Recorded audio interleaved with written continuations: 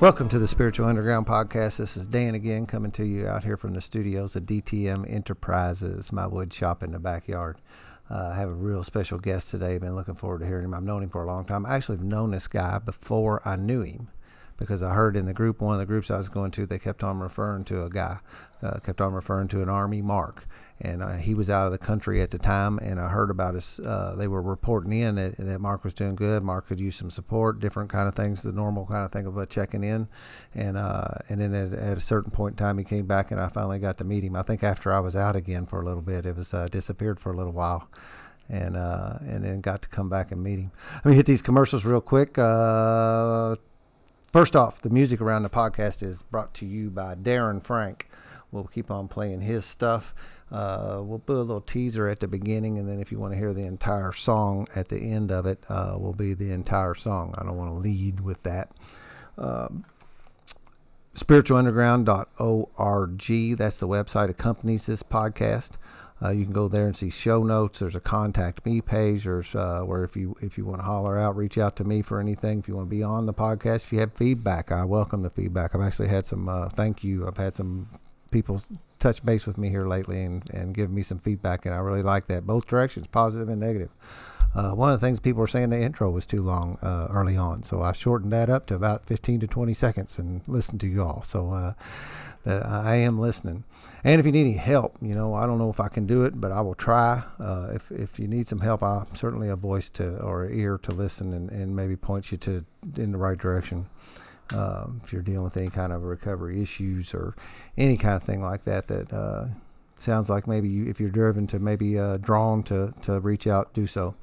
Finally, TSSR, 12-Step Spiritual Recovery, the book by James Christopher Cohn, is out on Amazon. You can get it there, and it's out on Kindle now. One more time, 12-Step Spiritual Recovery by James Christopher Cohn.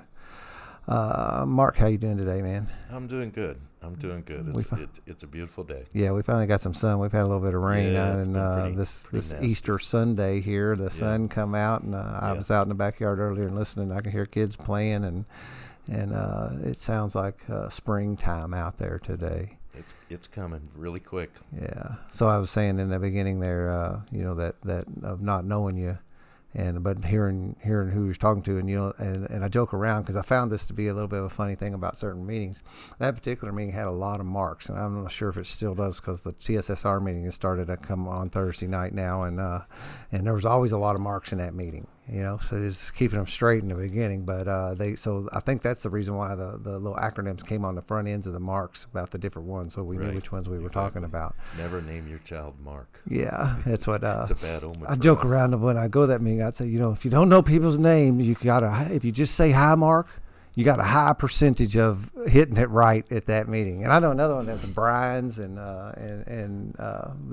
there's a lot of Brian's at a meeting I go to now. It's kind of funny. I think there was 8 of us in one room. Yeah, we were all sitting together. Yeah, I'm Mark. Yeah, that is funny, man. The world's a cool place. I truly am excited. I'm inspired by you, period. You're somebody who has a solid feel to you. There's this thing where I walk around, and you get this thing when you hear it. It's just if people you like that have what you want kind of stuff, and you see it in people's eyes, and with 100% honesty, I can tell that from the very beginning of meeting you, I've had that feeling that guy, the one that stick with the winners kind of thing. You were a guy who openly told us of the problems you were having. That was something that always, because the people who are just always on top, you got to go. I had to be a little suspect of always being up on the peak of the rainbow, and I always heard both sides from you, and really honest shares, and as I've gotten to know you better, you've touched me. You continue to. Welcome to the table. It's attraction, not promotion. Right, exactly. Right. No, I always try to be a straight shooter. Yeah, and we can't cuss on here too, so don't worry about that. If we're just regular dudes talking is what the deal is, and I don't want to candy coat this thing at any level. So as I usually do, I start out asking what a guy's sobriety, or a person. It's not always a guy. I'm glad I get some gals on here too. Ask my fellow what his sobriety date is, and we'll just start from there. However this conversation rolls, it will roll. like we asked in the beginning. My sobriety date is August 16th, 2006. August 16th, 2006. Sometimes it goes fast, sometimes it doesn't. Yeah. So that meant, what's that mean? 13 years coming? This August, yes. Yeah, very cool. Yeah. Well, it's been a great road, you know. What can I say about it? My first couple of years were not good. Come out of treatment, wandering around, so to say. Went to the lunch munch in Jeffersonville. And again, attraction, not promotion. And I walked around and I listened, and a lot of people come up and shook my hand, and and that was a really telling moment for me, and I began to think that, whoa, this is cool, and as I began to network, it was again, attraction, not promotion. I began to notice a lot of camaraderie, and people just helping, each other, come in and, hey, how you doing? And yeah, it's okay. I'm very thankful.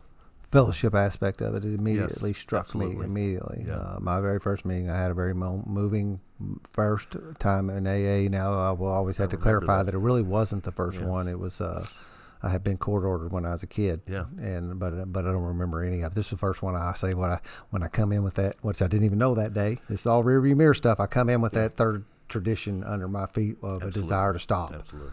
And I remember you wearing the bracelet. Yeah. And, but your power to get straight was very evident in how you I was backed in a corner. So the truth of the matter, it's like go to prison or get straight, man. And that's the thing about. And I didn't want to go to prison. Yeah, and that's the thing about the program. You see somebody come in that's new, and they kind of sit in the back and don't really know what to think, and then they keep coming back, and their circle gets tighter. Yeah.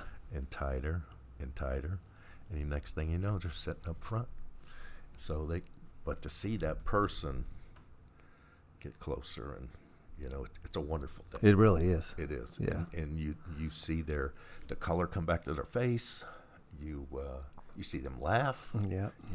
And they look at other people, and we automatically love them, but they just don't know it. Yeah.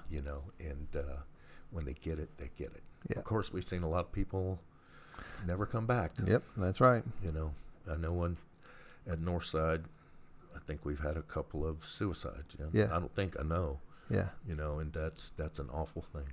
That's an awful thing to die of this disease that way. So, and I've had a lot of experience as you well know, going overseas was the pinnacle for me. I did 3 tours in Iraq, 1 in Afghanistan. I first went to 3 in Iraq. Is that what you said? Yes, sir. 3 in Iraq, and say it one more time.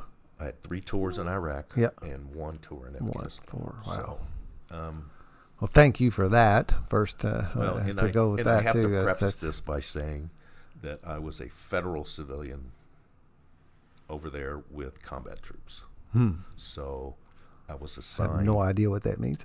Well, I wasn't a combat soldier, so the only difference really is I did not have a weapon. Oh, really? Yeah, and I was over there setting up satellite networks and doing all the communications for what we call regimental combat teams. So, as my skills progressed, I got drawn into a lot of these combat zones. So, in 2000, that was in 2004. I was still in my disease, but I think it was about the 3rd or 4th month I was there. We were under attack quite a bit, and I kept thinking to myself, what in the heck am I doing here? And the bad thing about being in a combat zone, it is 59 minutes of peace and quiet, 1 minute of terror. Yeah. And that really, really affects you. And because in that 59 or in that 60, you don't know where the 1 minute is going to reside. And we used to think about that all the time. Going across the street, well, I'm going to get whacked. Yeah. I'm going to get killed, and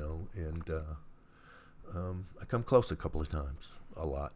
And, that physical shaking of your body and that physical, well, just plain out being scared, 2004 was a rough time.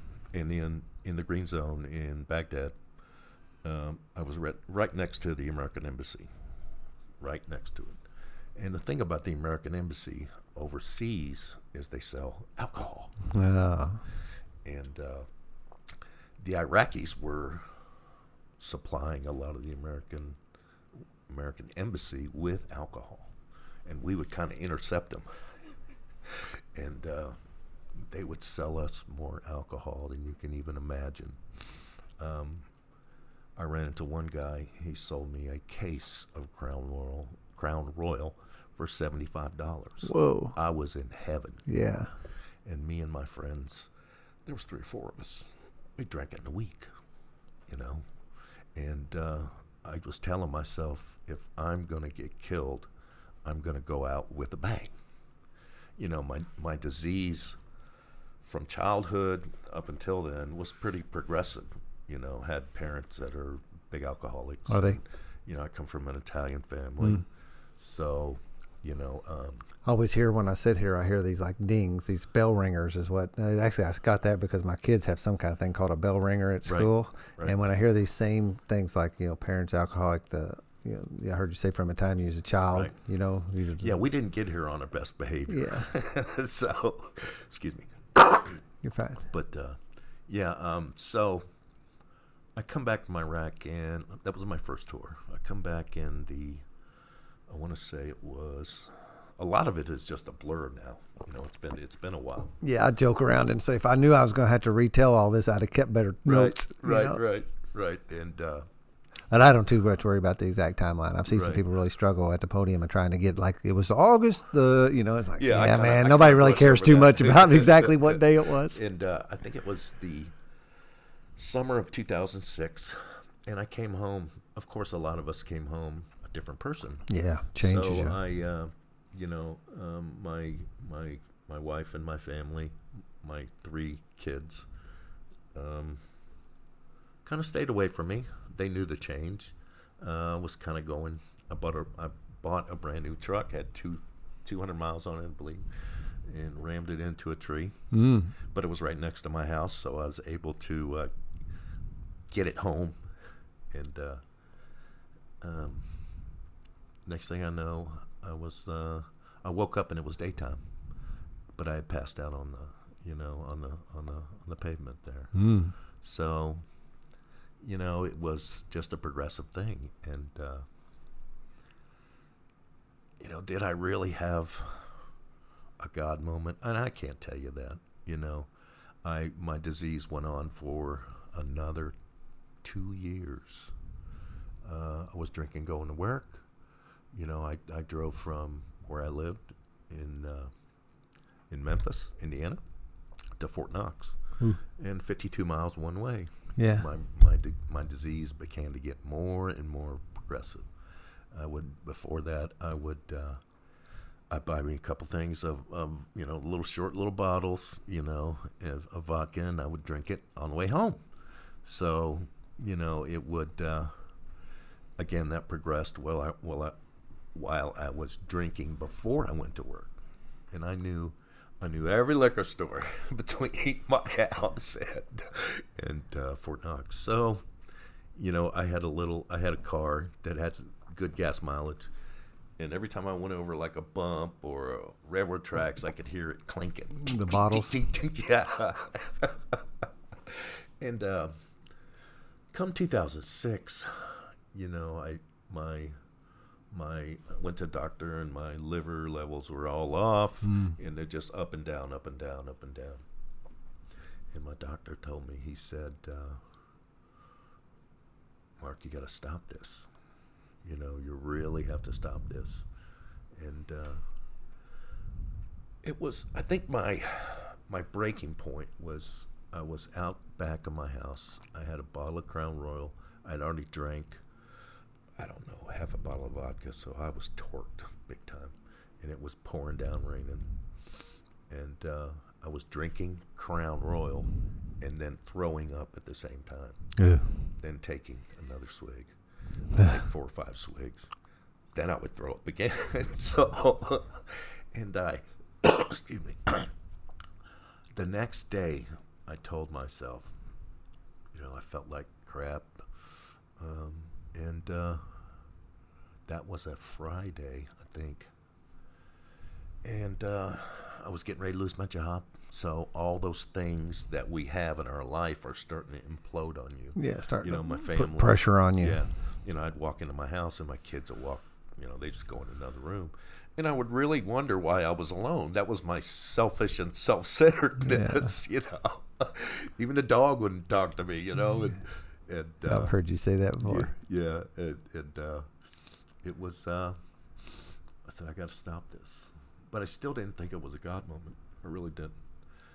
So it was you know, I really did not know anything about God, to be honest with you, when I walked into treatment. So I went to treatment. I did 30 days. Oh, did you? Yeah, I did 30 days because, you know, I had some flashbacks from the war, you know, which I still carry with me today, as a matter of fact. And I did the treatment, and I said, okay, I'm good. I'm fixed, you know. I'm good. And then I've been sober for probably, I don't think it was 2 weeks, you know, when you go through that. I'm good, you know. I can go do my job. And, yeah. I think I got this. Yeah, I got this, man. So, my family said, you know, you're a different person, even though you're not drinking. You know, you're mean. You're contemptuous. And you need to go to AA. Like, what? I ain't going to no AA. You know. And I'll never forget that when I came home, I always used to drive by the Jeff Token Club in the old space. You know? And it was right there on the right. And I drive by it. I think it was about a week later. I pulled off in the exit there in Jeff, and I kept circling around it, and I tell this too when I speak. I parked in the back, you know. There was cars were out there, but I went on the back door and I knocked. Yeah.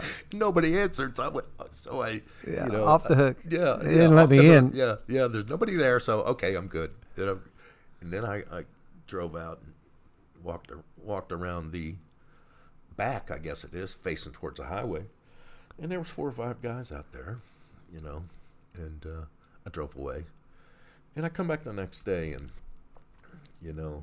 I walked in the room, and Herb was the first one to shake my hand, give me a hug. And, you know, that was a good feeling. So I said, man, I'm going to give this a try, you know. And I got that pink cloud thing. But I, you know, being in the military, you know, I did 17 years in the Army. But then I went, you know, became a federal civilian. So I ended up going, you know, to Iraq. And but one thing that we do is we cherish camaraderie. Right. You know, because that's how you get along when you're in a foxhole and it's you. You're not worried about the war or whatever you're doing. You're worried about that guy next to you, whether he's going to live or going to die. So it's a little bit like the staying in a moment kind of thing. You're staying with the guy next to you, not worrying about the big picture here, because the big picture is way too much for me to handle. Stay alive, but it's going to take the guy to your right, and it's going to take the guy to the left. Yeah, I hadn't thought about that. Yeah, so I began to recognize that was the very first thing. So I kept coming back. I kept coming back. And as I went into the meetings, I would go like, I don't know, maybe once or twice a week, you know, because I was still repairing that relationship with my family. You know, one of the first things I did when I got out of treatment is I took my teenage kids, I took them out to lunch separately, you know, and that's one of the things that I'm thankful about treatment is that you need to go and you need to make your amends to you know, I had already made my amends to my wife in treatment, but my kids refused to go, so I had to go out and I look them right in the eye, and I said, I'm sorry for what I've done to you. You know, I just said, you know, I got a disease. And I learned that in treatment too. You know, they teach you the dynamics, you know, what it does to your brain, yep. You know, which I appreciated, you know. It helped me a lot to have that medical side of it. That was something that absolutely. broke through to me. Yeah, and, you know, you have to have that. For the knucklehead like I am, I've got to have something concrete to go by. Right. So, you know, and my kids said, "Oh, it's okay, Dad. It's okay. But, we're good. Yeah, we're good. We're good." You know, and how kids are today, but they always kept an eye on me. Yeah, they always kept an eye on me. You know, I have to tell this story about when I first got out of treatment, and I've shared this in the rooms too. You know, my wife didn't say a word when she picked me up. You know, she said, "I hope you feel better," and this and that. And when I pulled up in the driveway, you know, we didn't have any cars there, and there was one blue trash can just sitting there. And she got out and went around the front. So here I am. We usually go in the driveway. There's a door there, and there sat a blue trash can in the sticky that said 141. And when I opened it, that's how many bottles of liquor were in that trash can. Half pints, big ones, small. You know, I thought I was really smart. You would hide them behind the corner, you know, under this, under that. No doubt. So, you know, I was smarter than them. I was smarter than anybody else. So, but back to what I was saying is that, you know, I began to, you know, enjoy that camaraderie. So my first sponsor, temporary sponsor, he would, you know, we would do the closing. He said, "Don't close your eyes. Don't close your eyes. I want you to look at all these people." And, interesting. Yeah. And that's where I began to say, yeah, I think I can do this, and keep coming back. So do you ever explain that?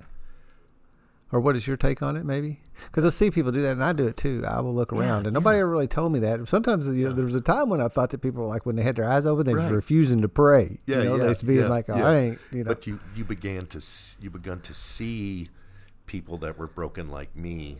You see it in their face, even though they got their eyes closed. Yeah.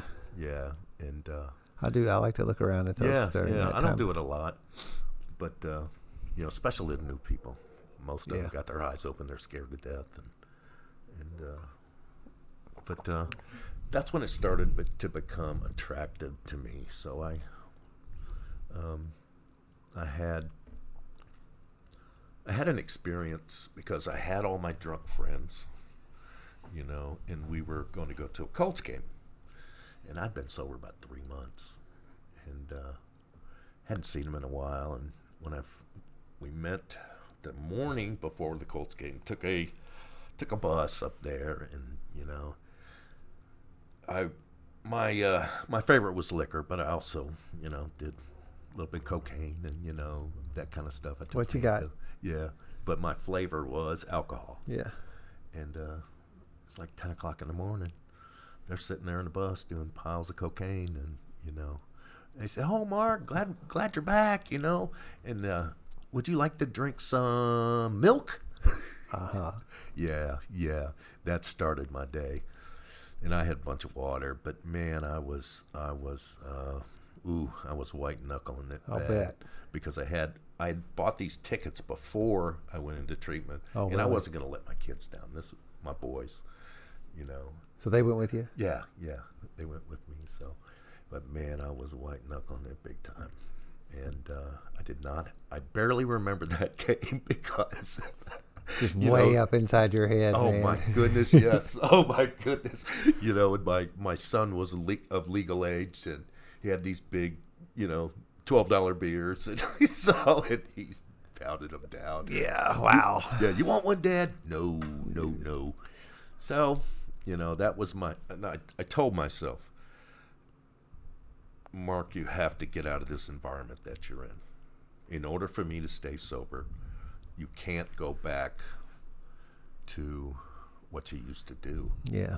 Yeah, and I say this at the VA treatment center all the time. Right. When you get out of treatment, you have to, it's hard. It's hard to do that. Real hard. Because everybody's situation is different.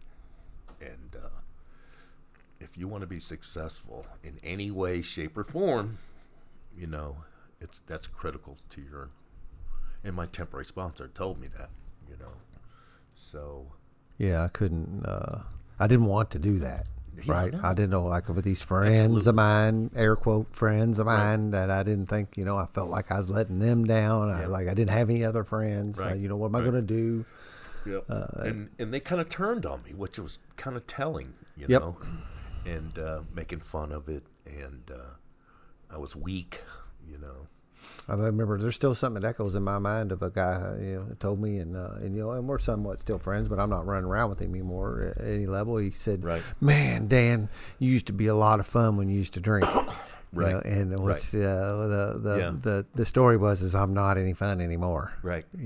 Yeah. Right. Yeah. Okay. I think I said Hurt my something. feelings. I think I said something to them to the effect of, again, those are cloudy days for all Yeah. of us. Yeah, and I'm not blaming. It's not a knock on these guys, these people. Right. I'm not. At no level am I trying to do Yeah. that. It's just Right. what happened. My experience. What. I seen one of them a couple of years ago, as a matter of fact, and hey, how you doing, Mark? You doing okay? Man, you look great. And I was kind of nervous, because ran into him at Lowe's, as a matter of fact, and he said, "Man, you look great.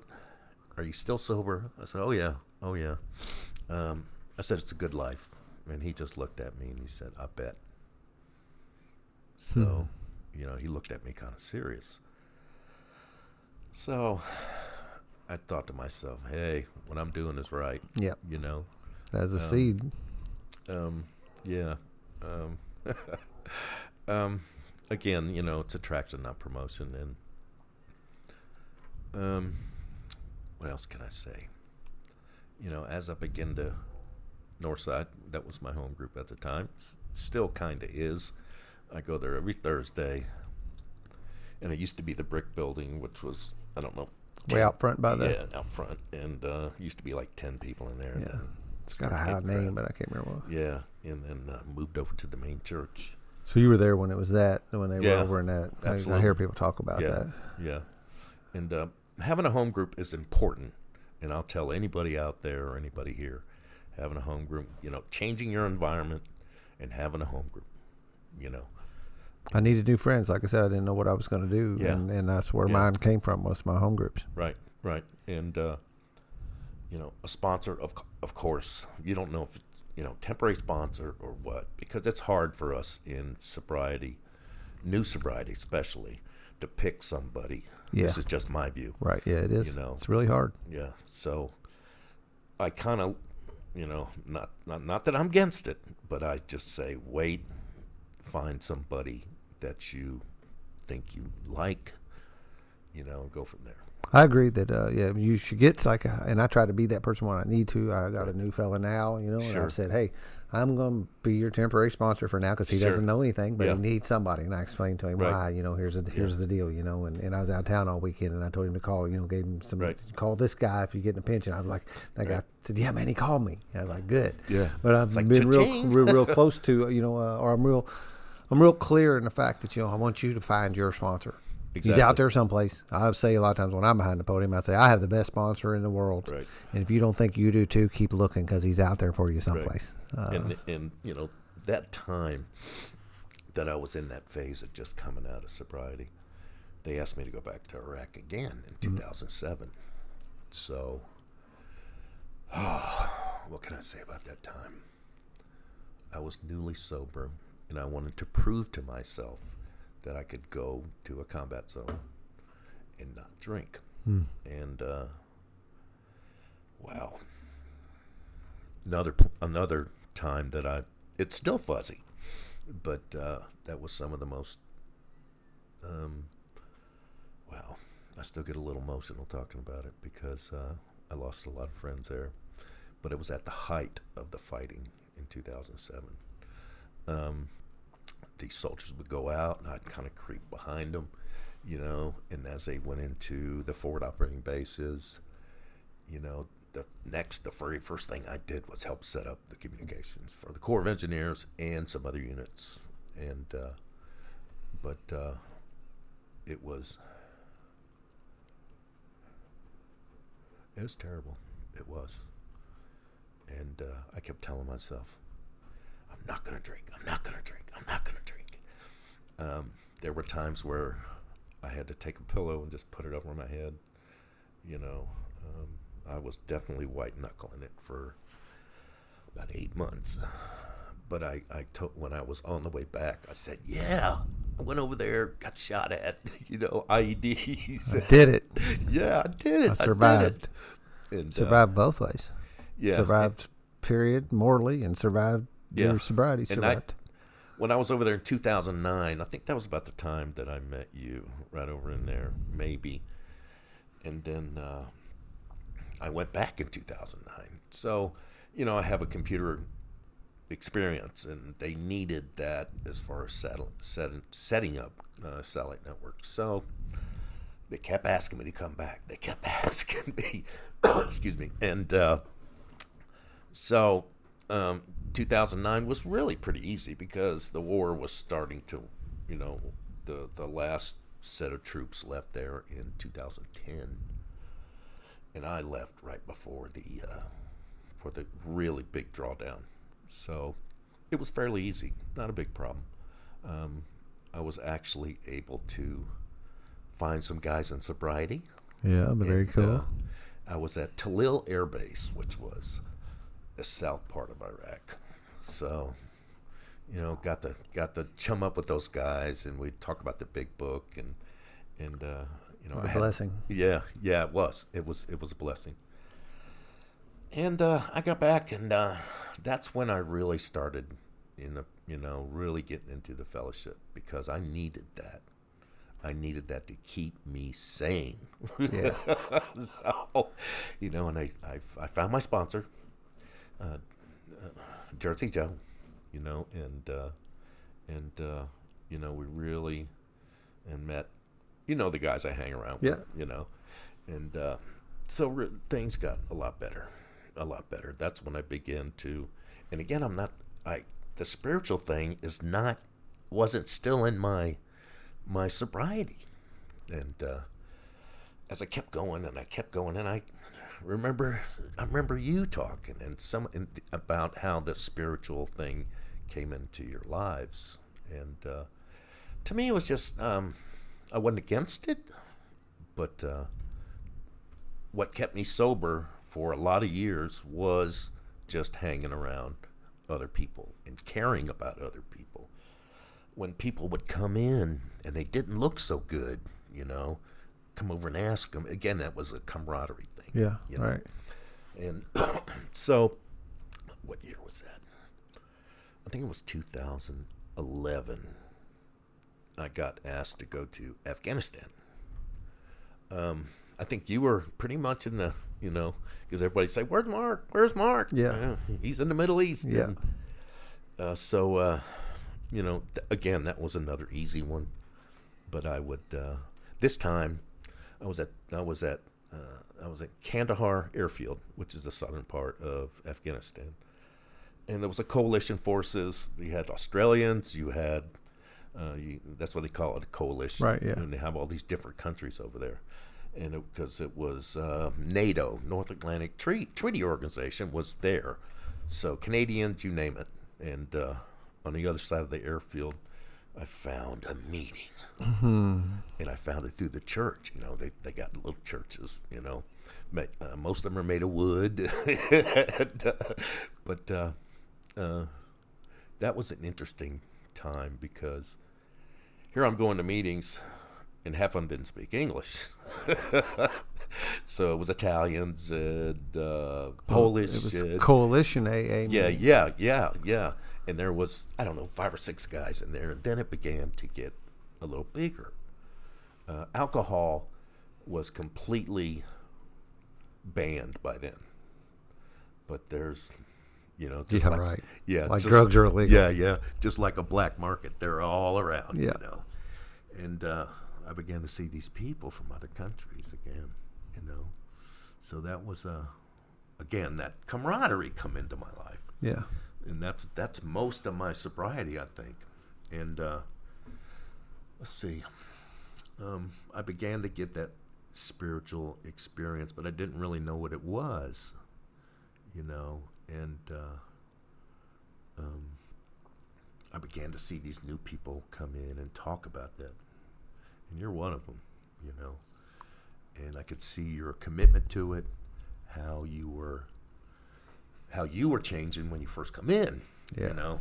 And I said, wow, attraction, not promotion, right? So I, you know, I kept getting into my big book, and I would pick and choose what I wanted when the God thing come in. Yeah. I gotta skip over that. And you know, I began to work the steps more and more, you know. And it's like, you know, when I got out of treatment, you temporary sponsor, read the big book, you know, go through your steps.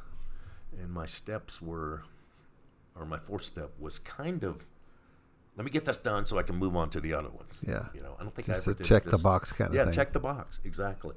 And I did a kind of a pseudo 5th step. You know, I still really wasn't prepared, to be totally honest. Yeah. You know, and on to, I believe it was 2000. I got back from Afghanistan in 2012.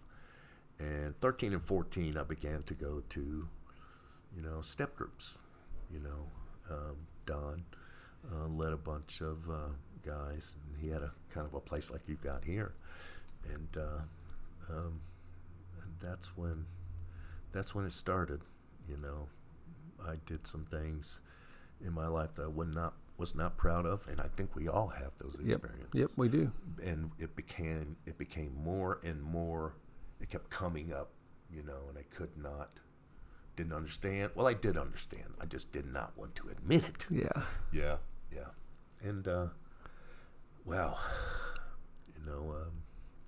Do you think the military background had a thing where, you know, like if you just, kind of like what the book says, if you just manage well, if you would just try hard enough, if you would just somehow or another that was taught that effort and you really taught, at least it seems, and I'm not military, my brother was, but I've heard some people talk about how that, like, you get driven into this that you know, if you just try hard enough, you can beat anything, right? Exactly. And then this one here is one is, you know, that's been trained into you for, did you say 17 years of, right. And then plus Right. of the same kind of philosophies.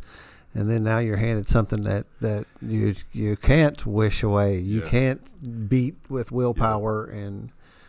Right. And I used, but I would listen to I don't want to say you people, but I would listen to the people that had that. And again, it became more and more relevant. And I began to love the program. I didn't know anybody that drank. So, you know, all these things were closing in on me. And, you know, let's see.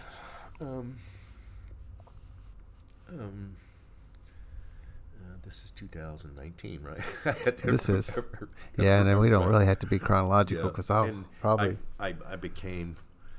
had a routine, go to 3 or 4 meetings, you know, and you know, I started chairing a lot of meetings, and because I'm in charge, and that was, I guess it was but I began to, I was having an effect on new people that were coming in, right. and they saw how happy, joyous, and free, you know, happy and joyous, yeah, but my, you know, and this is just recently, I began to think about this, my own taking care of myself was kind of slipping away. But then again, I was, you know how many meetings I go to. Yeah.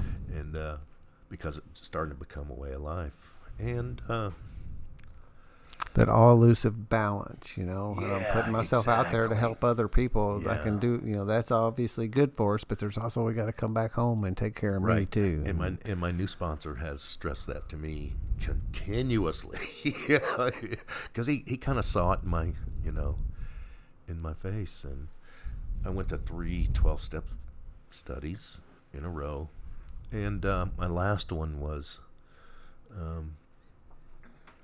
again, there's a lot of things in my life that I truly regret, but I'm not going to let it get me drunk. I can't, you know. I love my life now. So it sounds like through these step studies, you were maybe peeling back some of that and letting it out to these, you know, I mean, and I like this, personally, I have this little thing I say about, you know, I sometimes do it and I say it this way. I say, I'm discharging this negative energy to the universe through safe people. I need these safe people around that I can trust with my stuff, man. I'll tear up thinking about it because it means that much to me that I've got these guys in my life now that I can actually tell them anything and know that they will hold it sacred and protect me with it. You're absolutely right. And, you know, I did that 5th step, you know, the first time. And then the second time, more started to be revealed, you know. And the third time, it was, like you said, it was very emotional. And that's when it started to become a spiritual experience for me. And of course, I did the same things that I've always done. And, you know, I said, this is cool. And I thought about you a lot, too, because of what?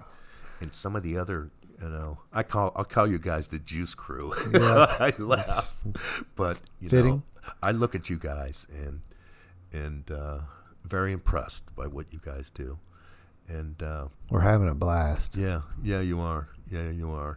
And I have thought about, you know, you younger guys, just seeing this new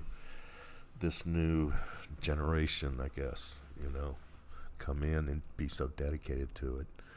You know, I've been to that Tuesday night meeting. Yeah, I've been there twice, and I'd come out just bopping it. I haven't had a chance to. Yeah, the energy is just fantastic in there. I haven't had a chance to be over there lately, so. But let's see, coming up to, I guess 2017, 18, and right now, you know. I've had a lot of things happen in my personal life. I've just I'm separated, getting ready to get divorced. And that's a rough one. Yeah, it is. Because there was a lot of things in me besides my alcoholism. And when I on this journey to sobriety, a lot of things changed about me. Yep, we do. We transform. Yeah. And some things on the other side started to stay the same. So, you know, I am very hurt by it, and but I got to move on. The last year has been probably the hardest part of my sobriety. Yeah, I'll bet it is. Yeah, because, you know, like you said, transforming, you know, moving into a new house and making my own bed, paying my own bills, you know, and I've changed more, I think, this year than I ever have. And I'm reaching to a higher power, which I do call God. And I think you heard me, this was extremely powerful for me, you know, back in March, just a couple of months ago. You know, and I can explain it to your audience, but My son-in-law was Yeah, killed in tell a it. very, very terrible, It's a powerful story. yeah, very terrible, terrible motorcycle accident. And they were really happy, and him and my daughter, and it happened on March the 1st, and I was there the next day, and I actually had the little big book with me, and reading that. But on the plane ride, I was so angry at my son-in-law. How dare you do this? Leave my little baby girl like this. Yeah.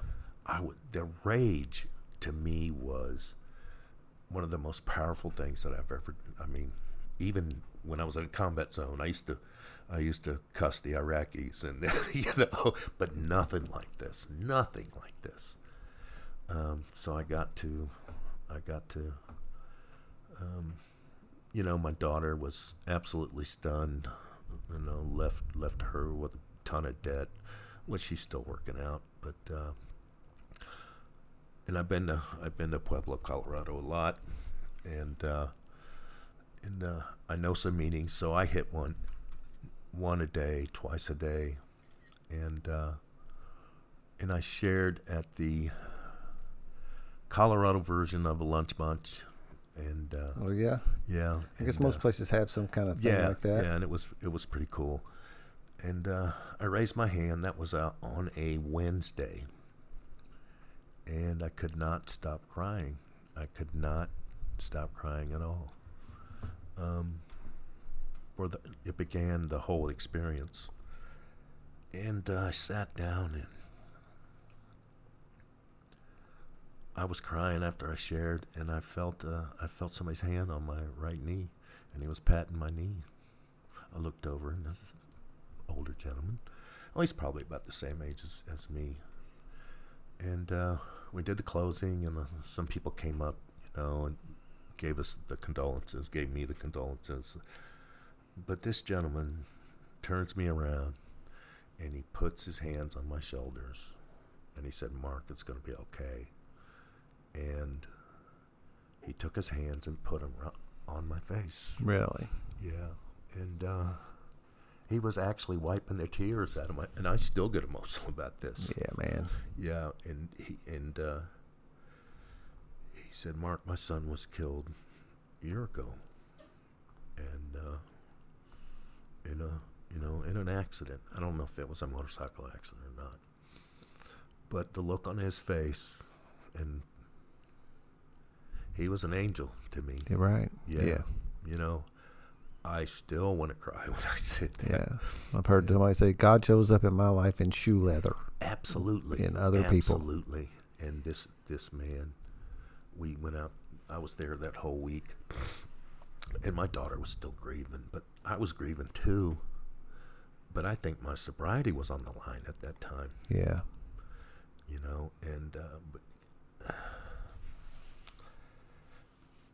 And my selfish and self-centeredness came back, because I think I was more emotional than she was. She was still stunned. Right, yeah, numb. But I wanted people to be around me to comfort me. And that's I've been thinking about that since I got back. And that's really not the right thing to do, But this gentleman his name is Robert, he saved my life. He really did. And my son-in-law, big Harley rider, of course, he was killed on a motorcycle, going 90 miles an hour, which I'm still angry about. But, yeah. And we had a motorcycle rally in honor of my son-in-law. And there's probably, 100, 150 bikes. And see, he was a motorcycle rider just like me. Yeah. I'm an old man, so I don't go 90 miles an hour. I just putter along. And he showed up there, and again he hugged me, kissed me on the side of the cheek, and he said, "Mark, we're brothers." Yeah. Wow, man. And I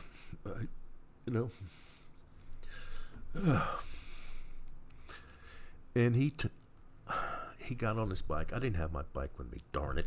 I wanted to, But Kind of hard to fly with a bike. yeah, got to put it in your luggage, right? Especially in an ultra classic. So, and after he kissed me, I started crying. And he turned around and gave me his 31-year coin. Wow. And he said, I want you to take this. He said, every time you look at it, think about what me and you have done together. Yeah. Wow. Oh. That's just giving me chills. Yeah. And at that point, and again, I've been sober almost 13 years, but that's when you heard me share at the, again, that was Tuesday a powerful night, thing you for me come to do. home. Yeah, when I got home, and that was a powerful thing. I was scared to do it, but it felt good because everybody, I think, could understand where I was coming from. Yep.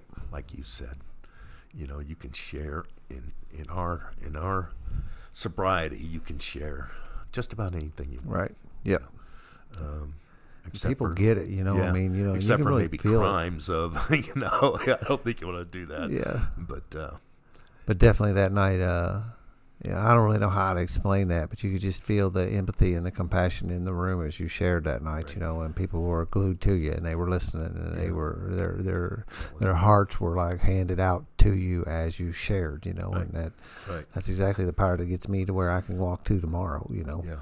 And it also gives me that thing to where, when I listen to that, I go, man, there's absolutely nothing I can't survive in this. There's absolutely nothing my recovery can't survive as long as I will reach out and let these people help me. That was one of the most biggest things that I learned is that you can do this without drinking, because the depth of our program and how we share our experience, strength, and hope came to me immediately. Yeah. And I could not have done that without you and the 500 guys I know in the program. Right. Yeah. Isn't that amazing? You think like start, and to really know too that that's the depth of it is having all those people by my back. Right. I'm not going to have to go too deep in my list when I hit the wall. When something does happen and I need people, absolutely. I don't have to go too deep, and I've got on life's somebody terms. actually helping me. And I know for a fact that I have that I can rely on. Right. That's part of this relying on a higher power is this program. A power greater than me. Part of that is this program, and that I know that when I reach out, I'll have guys ready to stick their hands out and catch me, so I don't have to fall.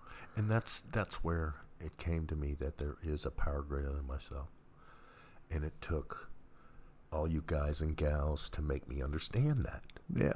And there is a God in my life. Yeah. And I love the whole thing. Yeah. And so what I didn't hear was a piece of it about him coming back the next day with something for you, right? Yeah. Too. There was also another piece of it that you it didn't. was like 2 days later. I think so. When he gave me that coin, I said, Robert, and he said, shh, be quiet. He said, every time you think about this, I want you to look at this coin. He said, we're brothers. And I call him, I was calling him once a week, but I've kind of dropped off from that. But he'll always be, and I always go there, so he'll be somebody that I will love the rest of my life. Yeah. And that was a cool thing. Might touch base with him today. Yeah, I probably will. I'll call him. Tell him to listen to this. Yeah, and I'll send him the link. Yeah. But he was definitely an angel. And that's me today, I think. Yeah. Bunch of stuff I probably left out. And so I'm going to circle back because we started off pretty much in a later part of your life. I think it is important to because that's the one of the things I found to being on this side of the table is that I get to hear where people talk and fill in some blanks. Sure. When you're at the podium, you don't get to do that, and when you're at the podium, your time is limited. And ours is not necessarily, we can... every time I speak, I leave something out. Yeah, you have to because you really don't have time. And We've had these big lives. And you remember them, yeah. And I've got this core thing of my coming to sobriety, the before and during and after part of it, how they say, what it was like, what happened, and what it's like now. Yeah. But other pieces of the story will come in and that's where I think the higher power speaks to me. It just comes to whatever happens to be, and almost every time somebody will come up and they will talk to you afterwards and say related to whatever you said, and you're like, okay, now I know why that came out tonight. Right. But one of the things I always like to, there's two things.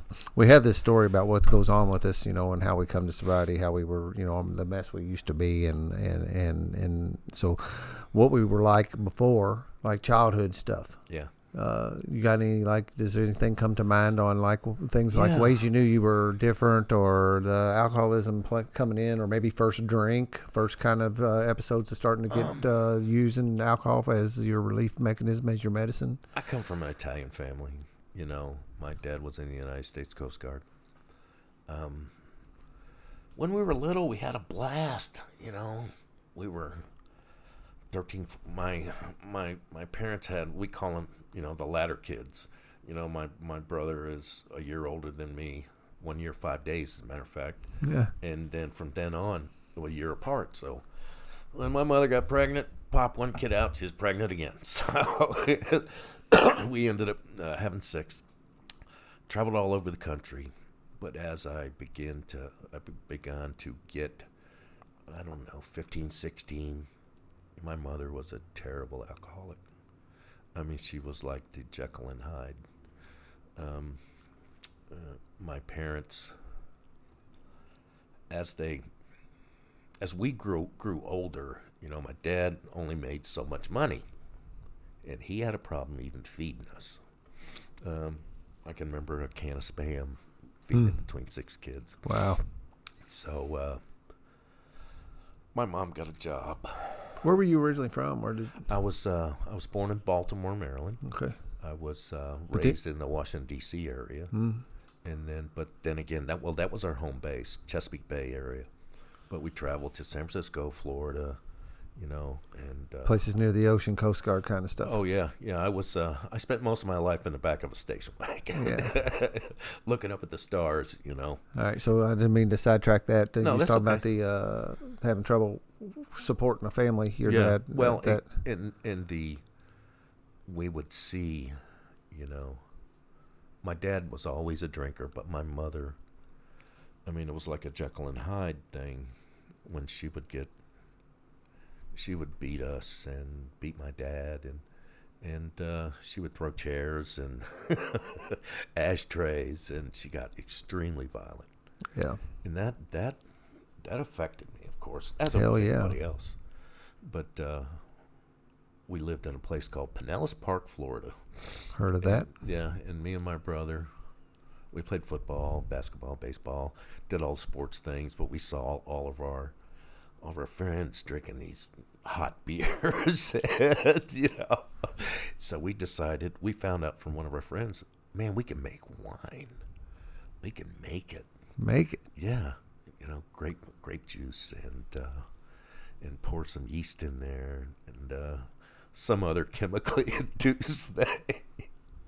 But, in Florida it was hot. So we would go up in our attic and, juice the stuff up, mix it up, and you bought balloons. And if you didn't have balloons, guess what else you used? Condoms? Yeah. Oh, yeah. Many of them, And we would line the bottles up down the corner of not the corner, but there was a 2x4 going all the way down. We'd have 6 or 7 bottles, and my dad found them. And the balloons would catch the gas. That's what you. Yeah, right. Said. When they would blow up, and then would come back down. When it come back down, they were ready to drink. Of course, it was only like 4 days old. Yeah, drinking that nasty stuff, and then that's where we began to get that. How it changes you, and and I think I was 13 or 14. I can't remember. So my dad caught us, and he said, "Okay, you guys want to drink? I'm going to show you how to drink." Yeah, that's the way he was, and I will never forget this. My brother was 1 year older than me, and a lot of people probably don't remember this, but they had this liquor called 10 High, the nastiest stuff. So he sat us down, probably a table like this, and we're going to drink the whole thing. Was it? It was like whiskey liquor. Yeah. Like, Oh yeah. 10 okay. high. Oh yeah. Whiskey. And he said, "I'm gonna show you what it's like to drink." And of course, me and my brother puked our guts out, and I think he had a subliminal message there. Okay, it's nasty. You know. Hopefully you won't do it again. You're going to learn from this. Yeah, he's like we trying to learned like from it, kind of all like right. the Yeah, we learned from, and that's when it started for me, I believe, because of course, you live in Florida. There's pot everywhere. My dad was in the Coast Guard. He would interdict tons of pot. We would see him on the 11 o'clock news, and yeah, that's my dad. yeah. So yeah, and then that's when the drinking and the drugging came in. 14, 15, 16. And we moved. Here's a thing that we moved to the other side of town. And, of course, my dad could barely feed us. So we got a job as a bartender. And imagine that. Yeah. So, he was a type of guy that could get drunk, but maintain his, buzz, or, he'd get a little slurry and he'd pass out. But it was my mother. That was, she was a terror when she drank. And my parents saw us out back smoking pot, or, we used to go to the 7-Eleven and drink, or we used to go in the back because this guy was really cool. We'd open up the back of the door and it was MD 2020. Yeah. Bottles of it. So we were shoplifting, basically. So, that's when I think my disease took off. I really, I began to It's get... another bell ringer thing, that 13, 14, 15-year-old. Sure. It seems to be where everybody takes off, and Yeah, it's sure. the kind of thing that kind of rocks me a little bit. My daughter is 13, my son is 15 right now. Right. Right. I'm like got the eye open on them, like, what's Yeah, going on in yeah, there? I got you. Yeah. And, and things got worse and worse for our family. My dad's rule was, you're 18 and you're out of my house. I don't care what you do. Get out. And he was never really a positive influence, because my parents came from the Washington, D.C. area. My grandfather was in, World War II, and, their emphasis wasn't on education or anything like that. It was on the closeness of the family. And, of course, that was just my experience. A lot of other families, they stressed education, they stressed those things. And I think my last year of high school, I was in the 11th grade, and I just stopped going. And there was, they kicked me out of high school, and I had no repercussions from my parents. Yeah. It's okay. You got to go out and get a job. Yeah. So I was washing dishes, and So in my head, you said it's my last year of high school, and he says 11th grade, and I'm like, that don't add up for a minute, And then, That was that my was your last last year of high school. It was my last year anyway. Yeah. And it was those things. That was the beginning of the open campus, theory of high school. Yeah. Yeah, I so grew I up just- in that where we were free to do whatever we wanted. Right. It was crazy. And, It's like today, I'm like, really? You give me all that freedom? What am I going to do with that? Exactly. And I just sat in the parking lot and smoked pot. And Yep. Same drank, thing here, man. We'd ride around town, and park in these little alleys, and I knew my town inside and out, and you could go sit at the little basketball courts or something and Right. Yeah. play gin rummy in the front seat of a car and Yeah. smoke dope until the next class. Yeah. And not long after that, I said, I got to get away from this family. I want to be an upstanding guy, and I'll prove to the world. yeah, you're exactly right. And so I joined the Army. That was 1976, so I'm giving away my age big time. Well, none of us are too good at And, math. I was a really good soldier when I was in basic training. I ironed my uniform and spit shined my boots. Yeah, more bell ringers, because we Yeah. really are that And I way. said, We're "Man, driven to. Yeah, I can improve myself like this. Improve my character, my my will, and try to do things right. And I got to a place called Fort Hood, Texas. Mm-hmm. And as soon as I got there, I was shocked because people used to make fun of me. These soldiers, like, look at him, man, he's got his stuff all squared away, my socks rolled, just like I was in basic training. And these guys, most of them were just coming out of Vietnam. They were just, if anybody out there knows what a combat patch is, I'm sure there is. Mostly all of them were coming back from Vietnam. They could have cared less about the Army. They're just waiting their time to get out. So my my professionalism went out the door pretty quick because I remember those days when I was a teenager. So that behavior just went out the door, being a soldier was a great time. I traveled a lot and went to Germany, and that was the height of the Cold War. I would go to Germany, and there's the red Huns of the Soviet, So I got to do a lot of work on the East-West German border. I did many tours out there.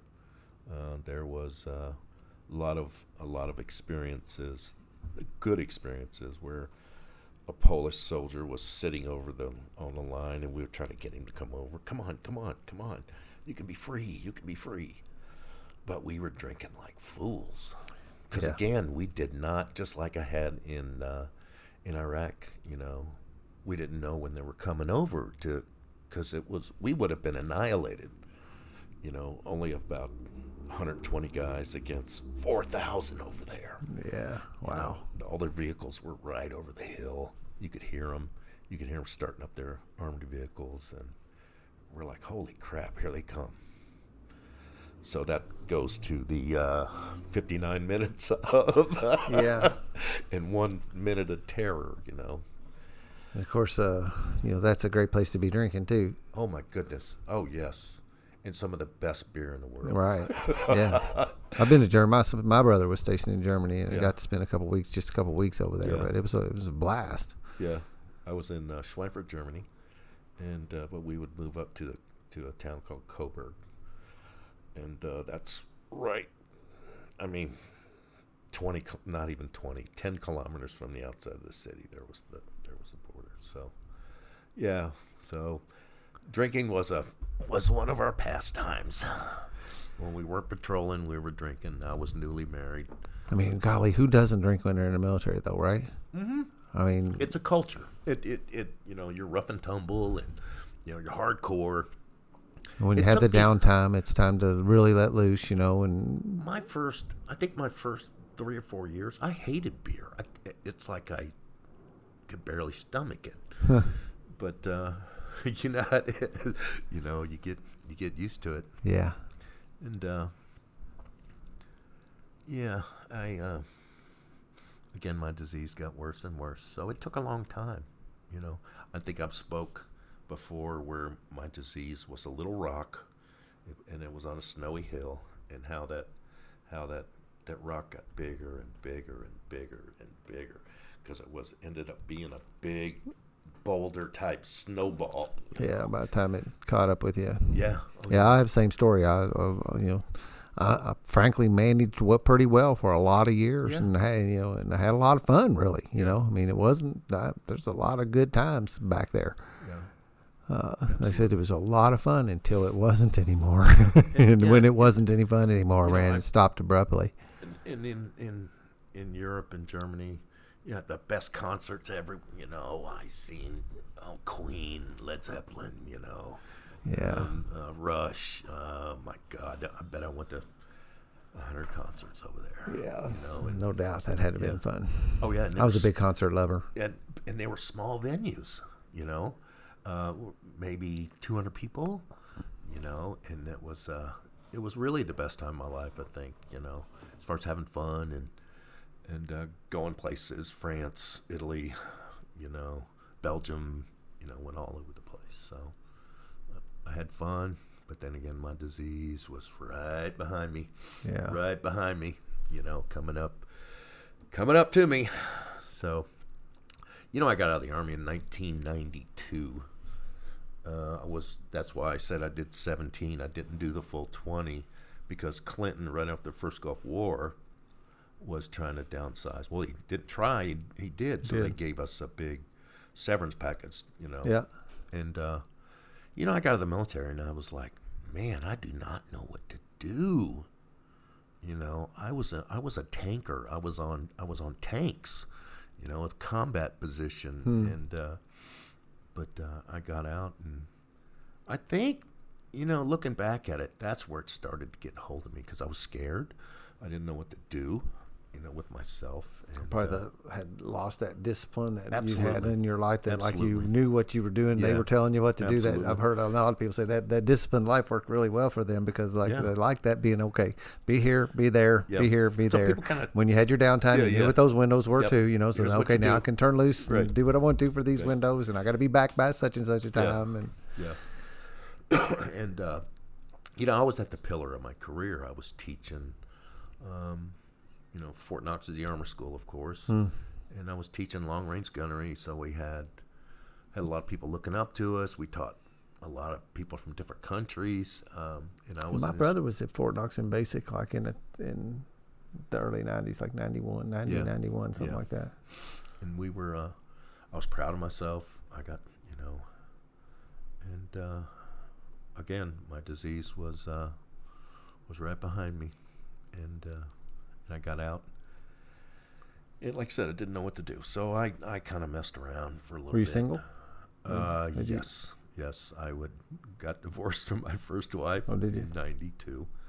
But I had my two wonderful children.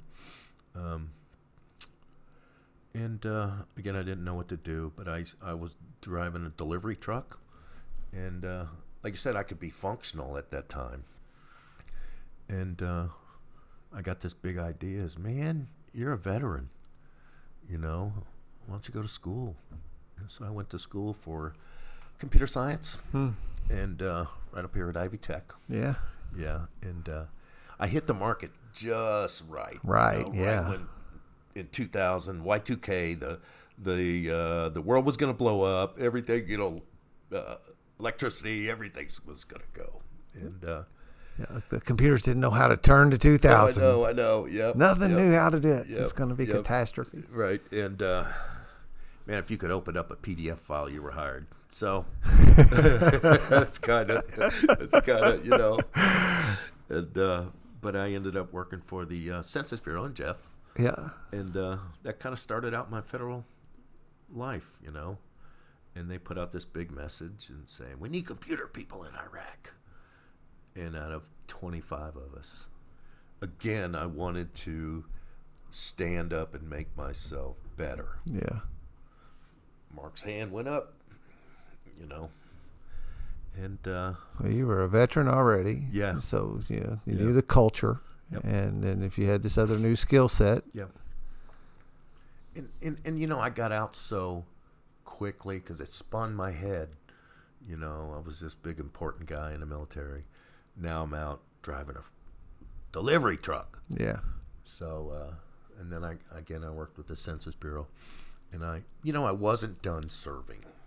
A lot of people went over there for the money. As a federal civilian, I made okay money, but not as much as the contractors. But I got to wear the uniform. That was the most important thing to me. Interesting. I got to be with soldiers. I got to, really camaraderie. Here's where that comes in again. And but I absolutely loved it until I started getting shot at. Yeah. Excuse me. And the Marines, the Army, the Navy, Marines, Air Force, I loved them all, and our money in the government was somewhat better, but like I said, it wasn't like I went over there to be rich. Yeah. Sorry, but I kept wanting to go back, and then that, the first time and the second time.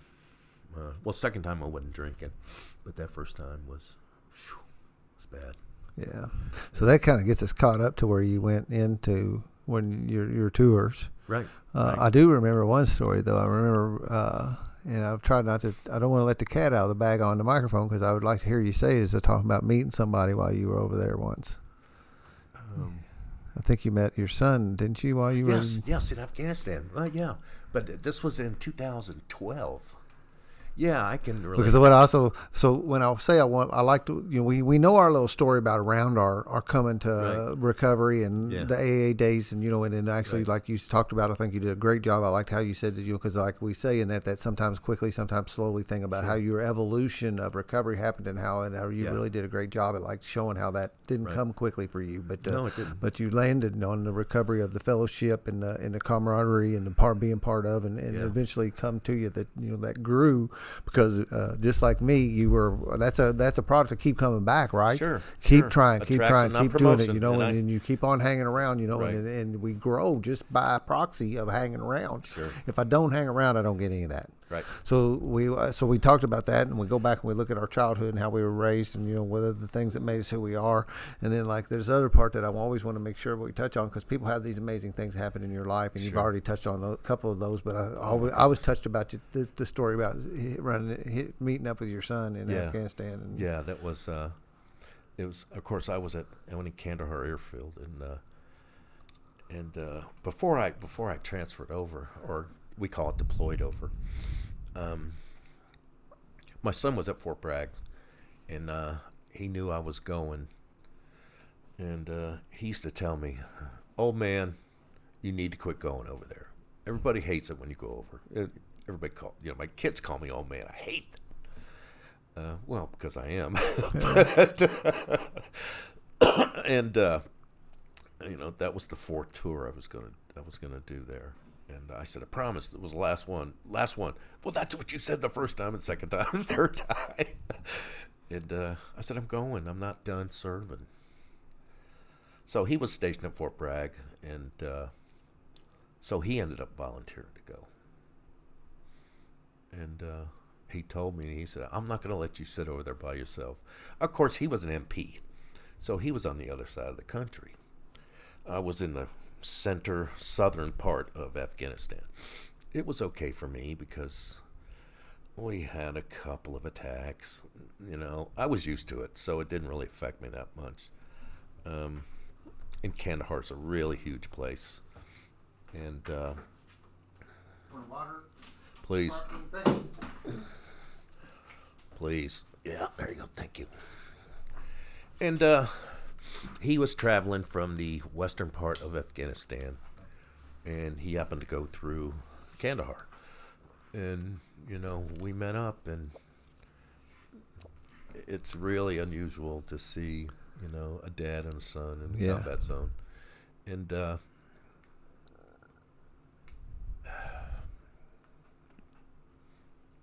he one of the first things he asked me, he said, "Are you still sober?" Yeah. He looked me dead in the eye, and I looked down. He said, "Look at me." To have my son tell me this, it was that was quite a growing moment for me, because I think he did. All my kids respected the fact that I was sober, because I came back to being their dad. But as soon as he left the gate, I think it was maybe 2 days later, he was in an IED attack, and his driver got both his legs blown off. Woo. And, thank God, whom I call God now, wasn't a scratch on my son. Wow. Not physically. Anyways. Same vehicle. Yeah. So he came back to Kandahar, and I guess they were replacing his vehicle. My thoughts of it my memories of it may be different than his. Mm-hmm. But he had that 1,000-yard stare. Yeah. We call it, and it changed him forever. And just like my experiences did, it changed me. Yeah. So, it was, that was, again, one of the things that he was worried about, my sobriety. And I said, "God, my kids love this." And me too. You know? So. Yeah, you don't. you can kind of take that for granted at times until that shows up for you like that. That Yeah. when you get that, I have that same kind of. My kids have eyes on me, right? Oh, They're looking my still, and goodness, it's yes. and I celebrated just 4 years not long ago, but I still see at times, especially if I'm a little wonky. When Yeah. like as another thing I heard you say, for a while we fight for our sobriety, right? We're working on recovering to stay sober. And then it seems like we turn the page or whatever, and like then it's more of like maintaining our serenity. It's not so Yes. hard to stay sober anymore. Yes. I mean, it's not that that I'm immune at any level, but then it becomes this other thing of like where we're growing to just stay cool, to stay serene, to have that peace of mind that we're after. Well, you can, just like we always say, good thing about drinking is you get your feelings back. Yeah. Bad thing about drinking is you Get get your your feelings back. Absolutely, yeah. Yeah. You joke around now and again about tour duty in Detroit after that rivaled. I got back from Afghanistan, and there was no position for me there, and so I had to transfer. I was a geographic bachelor, but I lived in a little basement, in this old castle type. In the northern part of Detroit was all the old, GM guys and Ford guys and all these big mansions. From all the automobile stuff. Oh, Well, yeah, that happened in Detroit. Wonder why that blew up in Detroit. Why that was the capital, the It's a sad Motown. story. It really is a sad story. How that town. If anybody's going to be listening for Detroit, I love Detroit. Yeah. But there's But it was such a heyday. It had such its high point there Sure. at some point, Sure. and then now, and anybody that's from there understands that. But it's starting to come back slowly but surely. And the AA convention is in Detroit next time Yes, around to it is. 2020 next Yes. year. next year, you're Yes, right. on Fives. Yeah, I would definitely like to attend. Yeah, we're planning on going. Yeah, they say 40,000 people saying the Serenity Prayer Yeah. all at once is very powerful. Yeah. So, yeah, I would like to go see some old friends there. So. And then you ended up having something, I don't remember, but I remember there was some story you told about Detroit about another, I don't know. I call them miracles is what I call them. I mean, it's probably maybe a stretch. It's not my life. Things that happen for me that I go, wow, that is, that how's that happen? These cool things, like you see bumping into your son over in however many thousands of miles that is away from here. 8,000 miles away. Yeah. How do those things happen? Yeah. And The thing with the I know guy what you're talking about is- in Pueblo, these people yeah. walk into your lives that you. Yeah. And in Detroit is one of the, and I hate to use the word disciple, but it's the only thing I can think of at the time. But one of Bill's people that he was around was from Detroit, and he started this group in this church, and that meeting has been there for like 60 years, 70 years, and the way they do it in Detroit, not like us. There's a bunch of tables, and everybody gets in the single table, but every table has a different little meeting. Oh, really? Yeah, so that when Kinda like small groups. when they stop, they always do the Serenity Prayer and all what we do now, but then you hear this deafening because everybody's talking at the same time. Yeah. So that was unique. Yeah, that's a little tough. But that forced. Because we have a reverence, like the Yeah, crosstalk, it's your Right. turn, and it's kind of something that actually works. It works out real well in these little things like this too, Yeah. because we all respect one another's Sure. voice. And after I kept going there, everybody had to speak, whether there be 4 people on the table or 6. Everybody was required to speak. Participation was mandatory. Yeah, absolutely. And so I began to like that. So Yeah. then I come back here to Southern Indiana, where I belong. So Yeah. Well, I have at one of the miracles I have in my life is this retreat that I host out at my place in the country. I've been there this weekend. That's part of why I was down there this weekend, was to Right. prepare for this next month, and I make participation mandatory. I say, if you're coming out here, yeah, you got to share. You Yeah. got to. It's not this. that's a good idea. Yeah, and we're in a tight knit group, and we're not in an AA meeting. It's a men's retreat, a men's recovery retreat is what it is. So if you show up, I'm not going to let you sit over there. And that's really what it is in my heart. I'm not going to allow you to sit over there and not get to be a part of us. I am going to pull you into here. You can resist and you can run afterwards, but while you're here, I'm going to pull you in the middle of this. I'm really proud of you. Since you came into the program. Well, thank you, man. I know you went back out. Yep. And I had to dance for a while. Same things as you hear time and time again. Yeah. Whether that was the consequences got ratcheted up to a point that like I said, I got backed into a corner where I just could not fathom going to prison, and I saw no other way out. And this hand was handed out here, going, "Here's a way out." Yeah. Now I didn't believe it, but I didn't see any other doors. and I didn't have the consequences, which sometimes I wish I would have had those, because that would have made me, I think, more into a spiritual person, which has taken me some years to get here. And I still got a lot of work to do. Yeah, that did force me my hand there too, because at times there was no, just like the book says, there was no human power that was able to help me in these things, and nobody could really save me in these certain circumstances. And I just had to rely on this thing we talk about, this power, and said, okay, this is really where you're gonna, because I can't do anything for you in this case. My sponsor, my support group, they were all there for me, but they said about the only thing we can do is pray for you, buddy. You were a totally different person when you came back. Yeah. And I see these guys that have come into the rooms who are absolutely serious about their recovery. Yeah. I mean, I don't know how many. It's 8, 9, 10 of you. I call them the juice crew. So I'm so proud of all of you, because I can see it in your eyes.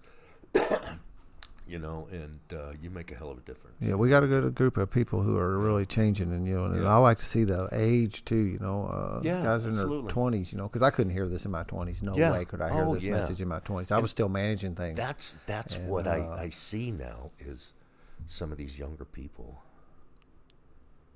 and I think to myself, God, I wish I would have had that. Yeah. When I was their age. Yeah, and that's the thing I keep telling them, because a couple of them don't have much consequences, and I think you don't have to. You understand what a blessing this is, that you didn't have to go where some of us had to go, you know? Right. And you get to have these tools now in your 20s, and like the world is your oyster now, You can walk and have as good as my parents were. And they really were. They were great people. Mm-hmm. I didn't get any like operating guidelines on how to walk, how to go. There was right. And this set of principles works for me. It just works for me to be able to move down a path. And some people get a little crazy on my one day at a time living and different things like that. What are you doing next weekend? I ain't sure. I haven't thought out that far yet. And as well as I do, some people have gone that group have gone back out. Yep.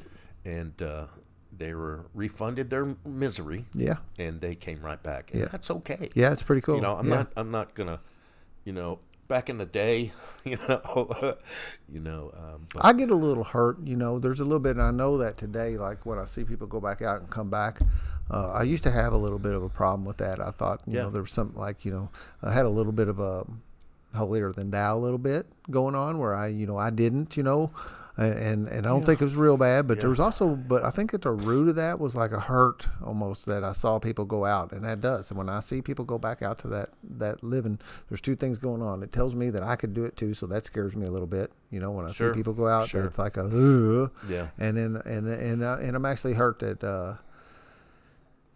It was this funny little accountability thing I have with AA and recovery today, that I owe something back to this to stay sober today. This accountability to my brothers and stuff, that I owe it to them to stay side by side. It's kind of like that foxhole brotherhood, We're here together, man. Don't let me down, because I'm relying on you to stay here too. I was just going to that, is that, there is accountability to a group of my people who are, Becky, our little crew there, and we text all the time if we're not going to make it to the meeting. Hey, I won't be there. Yeah, that's an accountability thing, and I owe it to them, because we're friends. But my sobriety is more important, because I'll be darned if they don't call me if I'm, hey, what's up? Yeah, and that's a good, And they get to know you, and you can't pull bullshit on them. You walk up and you go mark something up, and I'm all right. And you're like, no, you can't throw that at me, man. I know you by now, man. What's going on? And that's cool. It is that And as you know, and I'll go into kind of what I'm doing right now is Cool, because that's exactly where I was getting ready to take it. yeah. I'm a veteran, so about 3 years ago I ran into Angela. I'm sure you remember her. She comes every once in a while, but she works for the VA, and so I've gotten into helping these guys out at the Veterans Treatment Center, and it is so frustrating. Yeah. I think I said this earlier about changing, what you have, your current environment, and it goes back to when I was in treatment. Yeah. And but a lot of these guys have some really, really extensive issues. One of been going there for 3 years. I don't think I've had one guy, actually that I know has been in the program. Now they may go out and have that seed planted, which is what my sponsor told me. Mark, don't worry about it. Yeah. They're gonna get it when they get it. We've had a couple of them in their lives. 21 veterans die. Yeah. Every day from PTSD-related issues or drug and alcohol. And one of the things that I learned in 2004 when I came back, is they give you, hey, you got PTSD. Well, I can't sleep. Okay, you got PTSD. Here's these drugs. And, of course, that's changed over the years.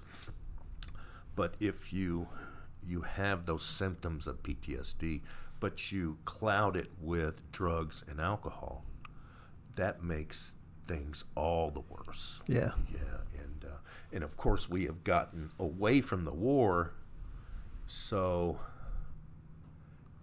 things are a different, So I try to tell them all the time that, get in here, stop drinking and doing drugs, and seek the counseling that you need, for your PTSD issues. So again, it's frustrating, but I absolutely love it. Yeah. I love it. Giving back. 6:30 every Sunday. I bring a dozen donuts. And, most of them in treatment are looking around, looking around the corner. Hey, donut man, what's up? Yeah.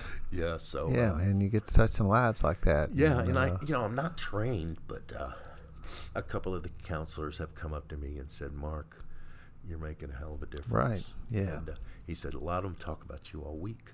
And that in itself is, whether they go out there and do drugs or not, is, I just gotta. It's a giving back, It's that same thing, coming back, and the results that's not our part of it. Our part is the action. Right. And my sponsor keeps slapping me on the back of the head, and because in a lot of ways I'm an emotional wreck, but I'm okay. I keep getting reined in by the program, and because AA is a part of my life, and it saves me. In a lot of ways. Yeah, you did a little hand motion like that. That's what one of my other little things is like. I keep on getting the course correction. As I start going this way, then I get to get my compass needle back in alignment, and my family, my friends help me do that. I can't do that on my own. Because we're human. We're human, and especially the last things I've shared here is, the last 3 or 4 months I went through divorce, and we're separated, but fighting those issues. Mm-hmm. Nothing crushed me like a divorce. No, I was still, it helped me with it helped me find that last bottom. Really was a divorce, because I went back out, and I went back out with a vengeance, because I had a reason, that's right? Right. Now that I think I had, about it, you're right. God damn it, if you had this happen to you, you'd drink too. Well, I had no tools at that point. I hadn't gotten to where I am today, because I hadn't totally hadn't totally found that solution yet. Sure. I just was toying with it. And my son-in-law liked dying, but then having this spiritual experience where I was so down, and then Robert just brought me up. Yep. And man, that wasn't a deal breaker. That was a deal sealer for me. So I've definitely changed over that, and I'm just happy in sobriety. Our teacher training thing, this yoga teacher training thing that I just went through, at the end of the last thing they did we watched a movie, you know, and I thought, you know, of course, when I always like sit down. I'm not really a movie TV guy at all. I don't really watch any kind of that hardly at all. But they sit down and I'm like, man, am I gonna be able to stay? We've been doing yoga all day long, and then pop it at 6 o'clock. They're gonna want to watch a movie. I see you on Facebook doing that. I'm gonna be lights out, man. I'm gonna be tired. But they did this thing, and it was about Joseph Campbell and the whole story around the hero's journey, is what he says. He calls it, and it's this thing that a lot of us I see we go through, regardless, and we go through it many different times. We go through a part of our life that kind of goes pretty smooth sailing, and when we run into some bump in the road, you know, right. And then so hopefully, that we recover from that, and right. when we go on to be able to help somebody else, generally, that's really where the hero's journey comes full circle, and we will do that loop throughout our lives. Most of us will in a number of ways, whether if it's doing like you're doing with the PTSD and the being able to give back and be a stable thing in somebody's life. When you go through these things, like I just care. That's what's in your heart. Care. Yeah, and it's the compassion, the empathy. That's one of the things that, like, when I've heard that, we just didn't have the one thing that the drugs and alcohol and that kind of lifestyle took from us was empathy. We didn't have empathy we didn't have any sympathy for our fellow humans. We couldn't really relate. Now we get those feelings back. Right. And now I can have a feeling for you too. Yeah, for my and I say this all the time. It's common decency and respect. It really is. And when I open the door for somebody at the store, and they look at me and say thank you. Yeah. And I just made that person feel better. Yeah. Helping a senior citizen with their bags, or that kind of thing. I never cared about that.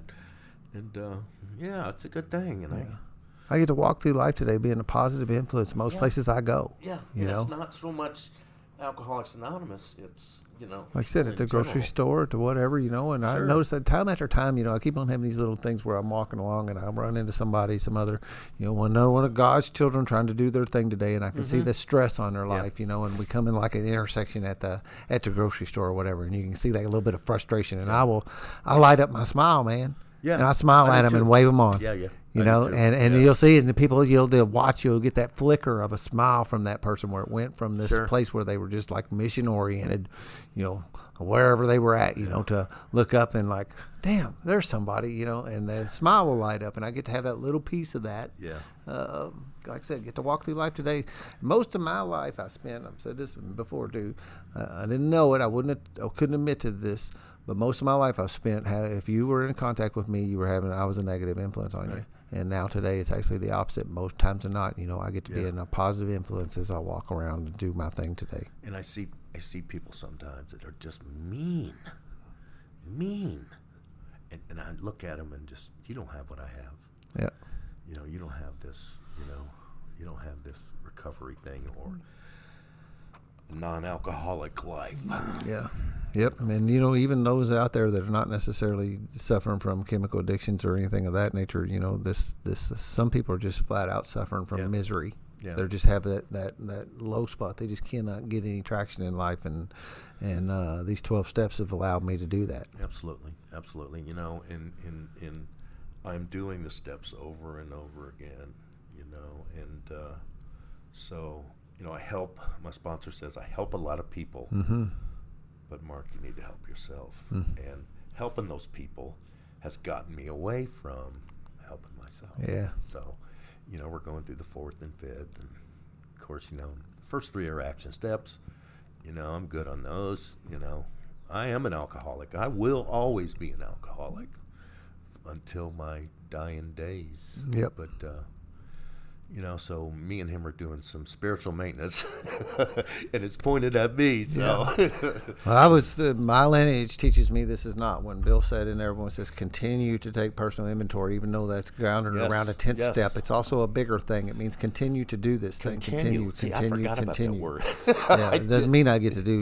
And there's some people around that that do the steps, and that's. But I think, like you said, I listened to what when you were sitting here telling the story, and that's one of the, I like, you heard the thing collateral damage. Yeah. Oh, well, yeah. I get collateral benefit today in my life. And Yeah. so like when I sit across the table from somebody and listen, I get to know you better, right? So today I've learned that I get to, and that's something I want to do, is build connection with these other humans on this planet. Right. Something I was never be able to do.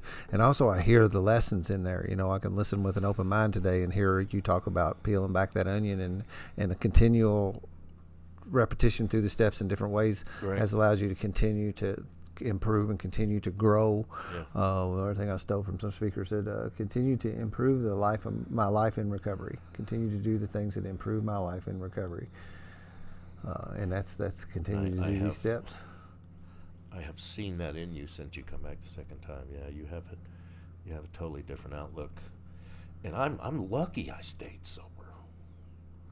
Yeah, Lord have mercy. Yeah. I'm so lucky. absolutely. And Because that's a lot of stuff, man. That's a lot of heavy Yeah, things that'll yeah. Take a lot of people down, what you just shared white-knuckled today. I white-knuckled it for many times. And I say this, I could not have done this without people like you and everybody around me. Right, my tribe. Yeah. You know, even when I'm away, you know, I call them or go to, you know, I got this little app on my phone, walk into meetings. Hey, Yeah. how you doing? And they're just the nicest people. Yeah, yeah. No matter where you go, Yep, no matter where you go. and I always have my anchor here. Yep. So that's my story, I think. See, that's what's so cool, and that's another thing about like here is like people like get like say we did this in some sharing, and you know, are you complete? You know, when we talk to people, and I mean, you know, that's not to say complete, but I mean, like in the session, are you complete with your thing? And I hear people get, which we don't get to do at a podium. Most of the time, people feel like they're like turning the ignition off at the podium, where it's like, okay, got to turn off, flip the light switch because I'm out of time. 5 minutes. But here we actually get to where, you know, I hear you kind of go, I think that's it. You know, and that's cool. Yeah, and I know we don't necessarily, you know, there's no way to sit here and do everything in a couple time hours. I walk away from speaking, it's like, damn, I should have said this or I should have said that. Yeah. To help complete my message. And Yeah. This is cool. I really enjoy Without it. a time limit and just Right. be able to just do it. And you People are know, going to get tired of us listening to this. 2 hours? What's yeah, wrong? I don't think so. That's not the feedback I'm Yeah. getting. I'm hearing people Okay. say, because also they pause it, you know, it doesn't mean Yeah. they have to bite off the 2 True. hours at once, True. man. You Think stop about the podcast and you come back tomorrow or Yeah. whatever. And it takes Right. some people some days to listen to them sometimes. And you know, I wish everybody out there the best of luck, you know. Just keep coming back. Keep coming back. Keep coming back.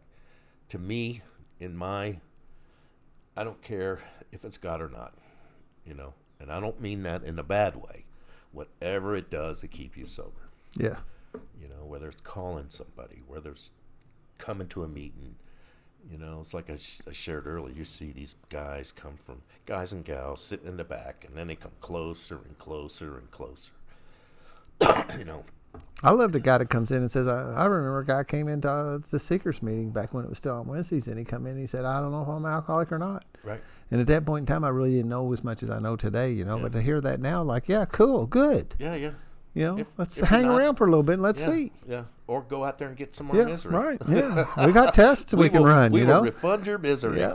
That's like, But I like that Joey comes in because like a lot of times if a guy come in and it's his first meeting and he'll say I'm an alcoholic and we know like you probably really don't believe that yet, you know. I think you said that a couple of times. And, I come in saying I was alcoholic. You know, I remember, you know, Joe and Becky were the first two people I met, shook hands with, you know, and because they said it to me, if they'd have said, hi, I'm Joe, I'm a parrot, I'd probably said, hi, I'm Dan, I'm a parrot. You know, I mean, whatever they were Yeah, saying, I was yeah. going to say, you know, and I didn't know what being an alcoholic means like I know what being an alcoholic means today. Yeah, but I'm glad you asked me. Thanks a lot. I appreciate it. Yeah, man, I enjoyed having you here, man. And again, what you and the Juice Crew are doing is really an inspiration to me. Yeah, it's a lot of And, fun. And Getting to touch a lot of people. yeah, and I have seen you guys grow, and a couple of them step back a couple of times. Yeah. But they keep coming back. Yeah. You know, that's what I tell anybody out there. Lord have mercy, just keep coming back. Yeah, man, and that's the other thing, and I've heard this again. None of this stuff is mine. As I said, thank you for making it easy to come back. Because, man, if I have to come back sure. next time, man, I'm We going to don't- need it to be easy. we It's don't fucking have any- hard. We don't have any damn prerequisites. You know, you Don. I can just say his name. You know, Don was a classic example. Yeah, right. Yeah. And you know, he immediately, you know, he thought he was ashamed, and he texted me a couple of times because I was there right when he got sober. And I said, brother, no shame in this. Yep. None. Come back. Yeah. Yep. I know, and I'll share this one story and I'll be done. Yeah. And a guy named Donnie, Donnie B. Yep. That man must have had 50 white chips. Yeah. But he was one of the most honest, loving, knew the big book like the back of his hand. And he was a wonderful, wonderful guy. I still think about him and I want to cry. And but he was, you know, he'd been doing it for 50 years. Yeah. Must have been. And probably a little less than that. But, you know, he was a wonderful man. And I hated to see him pass. Yeah. You know, he did die sober, you know, but his drinking and drugging caught up with him. And I just think about him a lot. Yep. So. I remember him well. A lot of people have touched me, and I can think of quite a few. You know, that's a thing is that I never knew death like I knew death until I come in this program and started to get to know people and see people dying in here. You know, Joe B was one of the guys that he was a veteran, had one arm. Yeah. You know, he made an impact on me immediately for whatever reason. You know, who knows why that stuff is. You know, and you know, it was just I don't know. I was less than a month sober, man, and he had taken he drank and put a gun to his head. You know, and it rocked me, man. Yeah. You know. And it scares you a little bit. Yeah. You know, is that going to happen to me? Yeah. You know, And a little bit like, you know, what's the use? Yeah. You know, Right. You know, might as well keep on drinking. What's the Right. use to even try this thing if that's what the outcome? And you think to yourself, oh, I'm gonna be a drunk. I'm gonna be a drunk the rest of my life. just resign to it. Yeah. So. Yeah. But cool, yeah. man. We are at an hour and 45 minutes. Yeah. And so that's actually perfect. And that's what I like. I do like to keep these things under the 2 hour mark. This is pretty typical. It's someplace from an hour and 30, hour and 45, something like that is usually what it takes for somebody to sit here and we have this conversation. I think it's a good piece of time and it works well. Yeah. Appreciate you being here. I'll do those commercials one more time in case people forgot. Listen to Darren Frank. He's got the music around this thing. That's who we're using. Hey, and if you're out there in recovery and you play music, man, that's another thing. Let's get you on here. I'll put your music on the front of this and give you credit. We'll get you some exposure here. TSSR, 12-Step Spiritual Recovery, the book, Christopher Cone is on Amazon. You can also get it on Kindle. You can get both at a reduced price. If you already have the hard copy, when you buy the Kindle, you'll get a credit back on your Kindle account too for owning the hard copy. And spiritualunderground.org. Show notes, the pictures of the folks on the podcast, and we'll go outside here in a minute, probably in this nice sun, and get a picture of Mark and I. Most of the time you see the shop in the background, which is cool too. But yeah, check us out, and thank you all for listening. The listenership just keeps on growing, and I'm touched to have this opportunity to participate in my recovery in this manner. Bye, y'all. Peace out.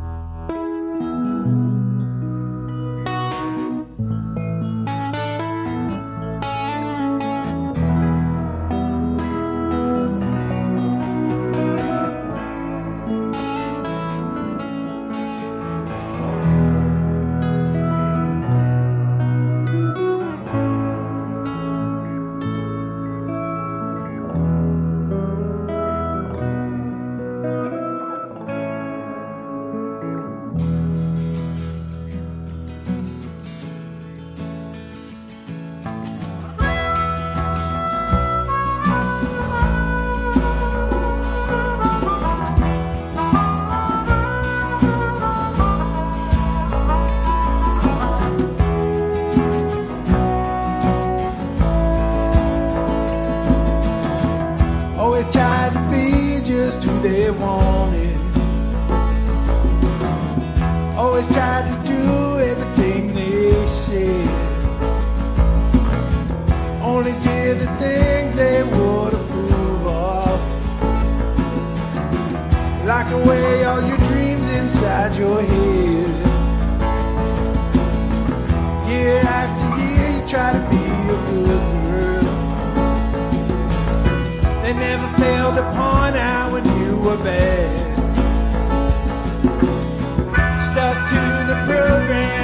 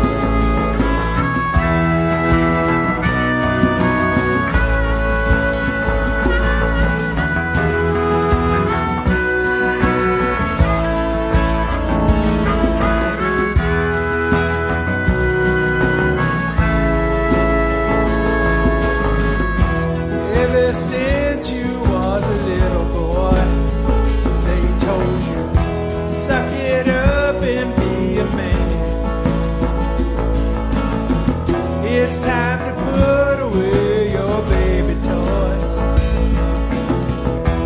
Make your mom have a